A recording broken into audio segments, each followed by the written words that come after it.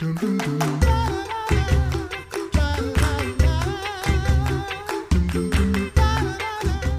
listening to The Coffee Hour. I'm Sarah Gulseth. I'm Andy Bates. We get to talk about all of the hymns today, and I'm pretty excited about that. Don't worry, we will do this. And you literally mean all of the hymns. I literally mean all the hymns. We will do this in 12 minutes, though, because we have to. Joining us today to talk about a hymn marathon is Christina Roberts, cantor at Our Savior Lutheran Church and School in Grand Rapids, Michigan. Thanks for joining us today, Christina. Thanks for having me. So we're talking about a hymn marathon today happening at Our Savior Lutheran School on Friday, January 29th. What inspired this maybe kind of crazy idea? It is crazy, which means that it had to come from children, right? I mean, they don't. Children never think small; they always think big. And children have been asking for this for years. In fact, Audrey Denzer, who is Chaplain Denzer, the LCMS Director and Worship's wife, was my organ student when she was in high school. And apparently, I don't remember this, but she was telling me that she asked for this when she was in high school. And apparently I laughed at her, so shame on me. She's like, sure, now you do it. But over the years, kids have always had this crazy idea that, they think they're the first one to think of, let's sing all the hymns. And whatever. But then this year when Scott Hislop from Frankenmuth played all the hymns during the beginning of the shutdown, I thought, oh, well, maybe it's not as ridiculous as I've always thought. Maybe the kids could do it. But then, no, not really. But then a child asked on just the right day. It happened to also be the day that our organ committee was meeting to brainstorm ideas for ways to fundraise for our new pipe organ project. And so we thought, well, if we're going to do it, this is the time, because this is the year when you could either do nothing or you could do all the crazy things that you can't normally do because of normal life. And so we're going to lean into the crazy and we're going to do the unprecedented. And we're going to, and we have this world that is now primed and ready to receive things through the internet. And we are not getting ready for any concerts. Our children's participation in our divine services is basically limited at this point. And so we have this time to do this nutty sort of thing that ordinarily we couldn't have tackled without letting other things fall through the cracks. So we came up with the idea, and we're utilizing the school children to do the majority of it. But then this is a full congregational project. So we're also then reaching out to all the members of our congregation to be part of it, and even people from farther away as well. Wow. That's awesome. That's the most appropriate use of the word unprecedented I've heard in a long time. Yeah. We're trying to make these words mean happy things, unprecedented, and virtual. We're going to bring the word of God in song to these crazy times in crazy ways. So in many ways, the pandemic, the events of the last 10, 11 months have really have, in a sense, opened the door for this unique event. Has it created any challenges as well? Well, I mean, yes. I have never opened a Zoom meeting that wasn't a challenge. So sure. We're definitely overcoming all those technological issues, and then just making sure that all the safety protocol is in place for everyone who's participating, and organizing this in a way that makes everyone feel comfortable and still allows participation to go on. So all of those challenges are definitely there. So how will Our Savior Lutheran School students be involved? Tell me about your students and singing, how much they love singing hymns. Well, they adore singing hymns. And we have a whole faculty and staff that sings, and a whole congregation that sings. And it's just who we are and what we do.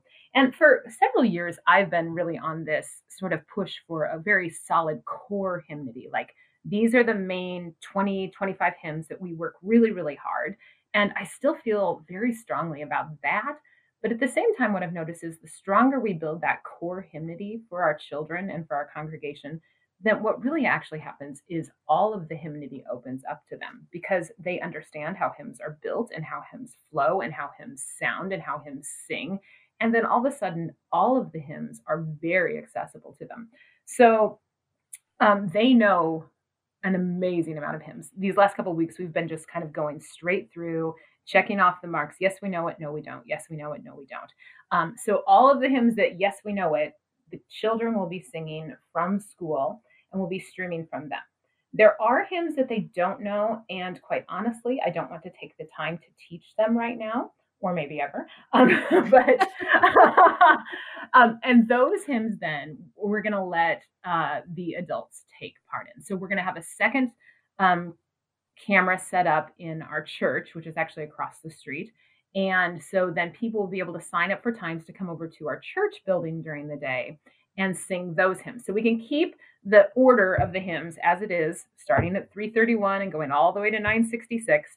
And then we'll just flip cameras when we need the participants at church to be singing and then go back to school. So the kids will be singing, I think right now, it looks like it's going to be about 75% of the hymns the children will be singing, and about 25% will be covered during the day by members of our congregation and people outside through Zoom. Then at 3:30, when the school day's over, we move the whole shebang over here to church, and it's basically just almost like an open house where people can just come in and join the song and leave when they need to leave and come when they need to come. And we'll be following all of our church's ordinary COVID protocol during that time in terms of like physical distancing and masking and all of that. But then it just gives more freedom to that last final stretch then. This sounds super fun. I need to make a trip to Michigan. Yeah, well, on the 29th. Consider this your formal invitation. If you don't make a trip, I am formally inviting you to please be one of our Zoom singers if you would like. We would love to have you Zoom in for a hymn or two or however many. Tell me more about this Zoom option. That sounds really fun. So we are hoping to have people be able to, I'll have to sign up ahead of time and then send them a link so that they'll have a specified hymn that they're assigned to sing. And then when it's their time, then we'll be able to pull them into the Zoom meeting. This whole thing will be live streamed on Facebook. We'll pull them into the Zoom and then they'll be able to sing their assigned hymn at the point where we are in the hymn festival. My current plan is for every hymn to last approximately a minute so that I can kind of keep us on a little bit of a schedule. That's a whole lot of technology, but you're right about Yeah. You're right. I mean, before 2020, something like this would have been maybe a technological nightmare. But we've all kind of run through the learning curve of all of these things, and all of these things are now available to us, which does make this not quite so crazy, which is really nice. Yeah. So what are the kids most looking forward to? Since this was their idea, what are they really looking forward to? I think they're looking forward to bragging rights. We did it. We sang the law. And also there are T-shirts, and boy, that's always a big deal. We actually have a really cool logo that our artist Ed Riojas has drawn for us that uses the title of our hymn festival, which I guess we haven't talked about. The title of our hymn festival is Nike, a Marathon of Hymns, celebrating our victory in Christ. So we have this play on words with Nike and marathon, but Nike is actually from the Greek root of the word Nika, or Nike for victor or victory. And you'll actually see it if you look at some Christian artwork, especially crucifixes. You'll find those letters Nike, or sometimes it's Nika, in the four quadrants of many crucifixes, showing that Christ on the cross is our victorious King in his death. And so we've stolen that beautiful word back for the use of our marathon. And so we have these T-shirts that the kids are going to wear, and we have some to sell as well. But so they're looking forward to that, and just the whole. They know that this is cool and this is crazy and this is, it's big enough that they get that this is not something that everyone, or anyone for that matter, has done. And they are pretty geeked about it. You mentioned earlier having a core set of hymns that the congregation sings, and children are certainly a big part of this marathon of hymns. Why is it important to you that kids are immersed in congregational singing and learning these core hymns? This is one of the primary ways that children can serve their neighbor, is by singing hymns and learning hymns. Yesterday, we were blessed to be able to finally have a funeral at our congregation, and our children were able to sing "Lord, Thee I Love with All My Heart" to these mourning people. And so as they sang "That I May Serve My Neighbor," I realized this is exactly what they're doing. They're doing that right now.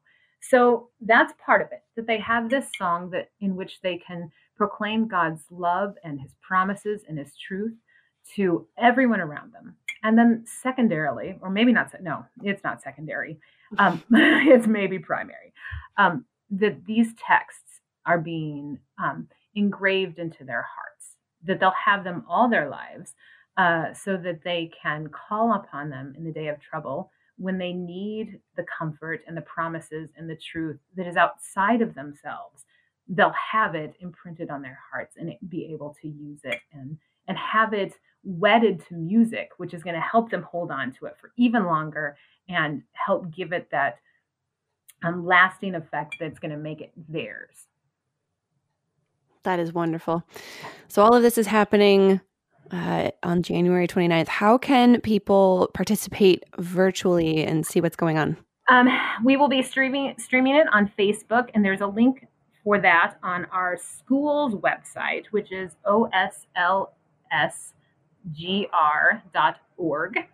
And there's a link up there already now. So if people have more questions about it or want to know more about the marathon or its fundraising aspect for our pipe organ, all of that information is already available there. And there will be a link to the live stream there as well.